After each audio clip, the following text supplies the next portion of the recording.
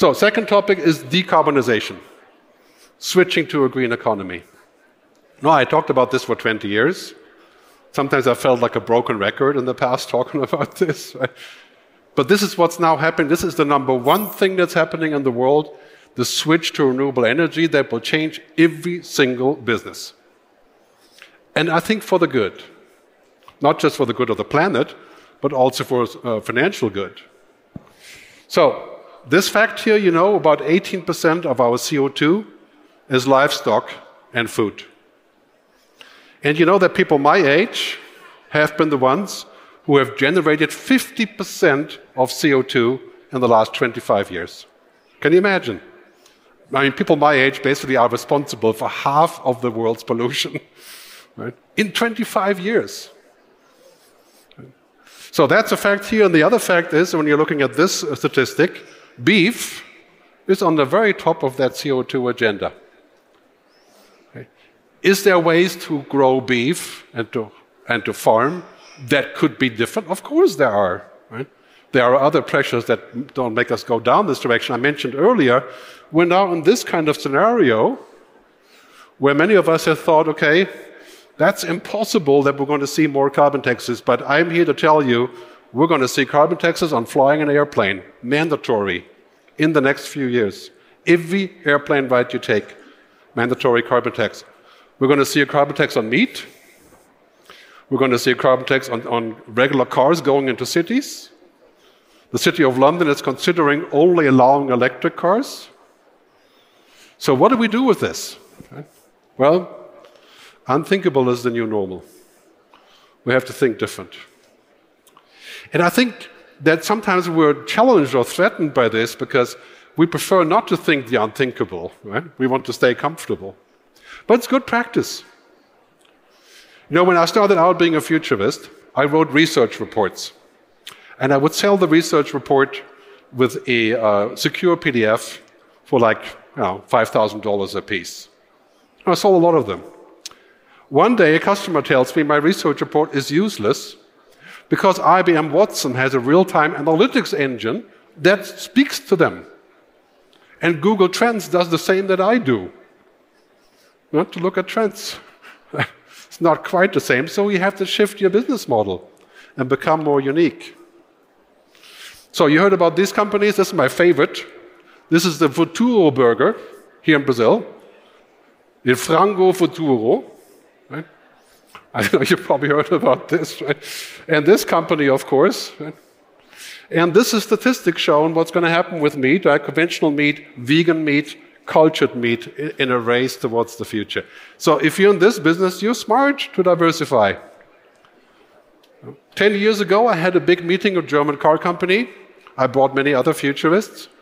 And we said the future is car sharing, electric cars, autonomous driving, right? And all of these things that we have today. And the people in the room laughed at us. Well, of course, they're Germans, right? So they said, who in their right mind would share their car, right? Share my car, that's not going to happen, right? If they had listened, maybe we would have today a different scenario to look at what the future in makes. America and soon to be across the world. So we're excited to introduce Memphis Meat's chicken to the world. We've also made clean duck meat produced without the duck. With demand for meat growing so quickly, there are not enough resources to feed the planet. We need to completely change the way meat gets to the plate. We invited a taster to have the first bite. Tastes like chicken. Anyway, I probably shouldn't show that video to people who like real meat. But so there's a challenge. What do we do with this, right? And the other thing is, what 80% of the world's energy is derived from fossil fuel today. If that continues, your children will not be happy. I can guarantee it. At 2-degree global warming, we're going to do a lot of suffering already. 4 degrees, we're talking about 500 million climate refugees from the south, right, where it's hot, but you're kind of in that realm yourself, right? And then we have what's happened in America. All of a sudden, the American government finds $500 billion for the IRA, not the army, but the Inflation Reduction Act, right, to put into green energy. and switches around. This is what we need in Brazil. Because the Americans have realized there's more money in the new way of developing energy than there was in the old.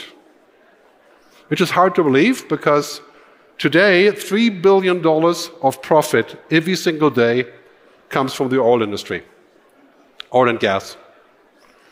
That is going to be tough to replace this. So as we go into this future, we're looking basically at the curve again from the beginning. So the World Economic Forum says roughly about 50 million new jobs. If you're worried about jobs in Brazil, this is where they are. Right? Climate technology, climate mitigation, climate adaptation. It's worth spending the money. So here's a lesson, the next one, big one. Green is the new digital. If you think that your store and your supermarket has to innovate by being digital, that's good. That's an ongoing thing. Right?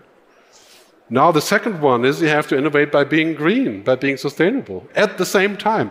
In fact, using technology can make you green by having less waste, for example, less pollution, less plastic.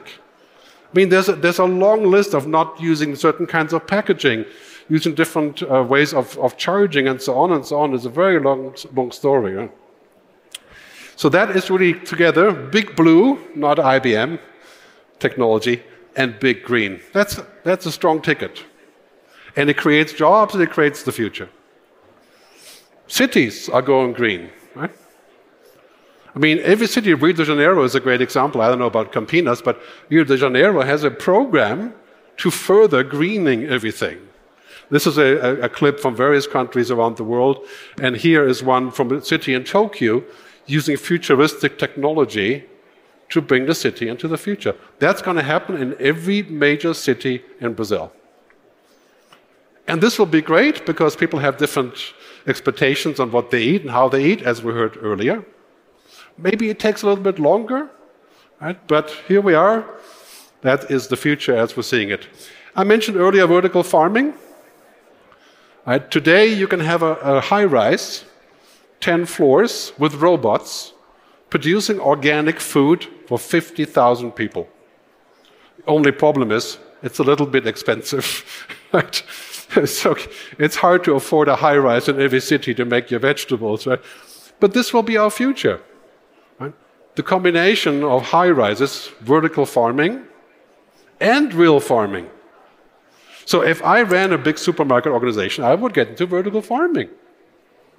I'm basically branching out into the new business. Here in Matureira, right? That's what we call it. We have in Rio de Janeiro a garden, a community garden, where people are getting into urban farming, feeding 50,000 people. Is there a way that supermarkets can tap into this? There should be. Right?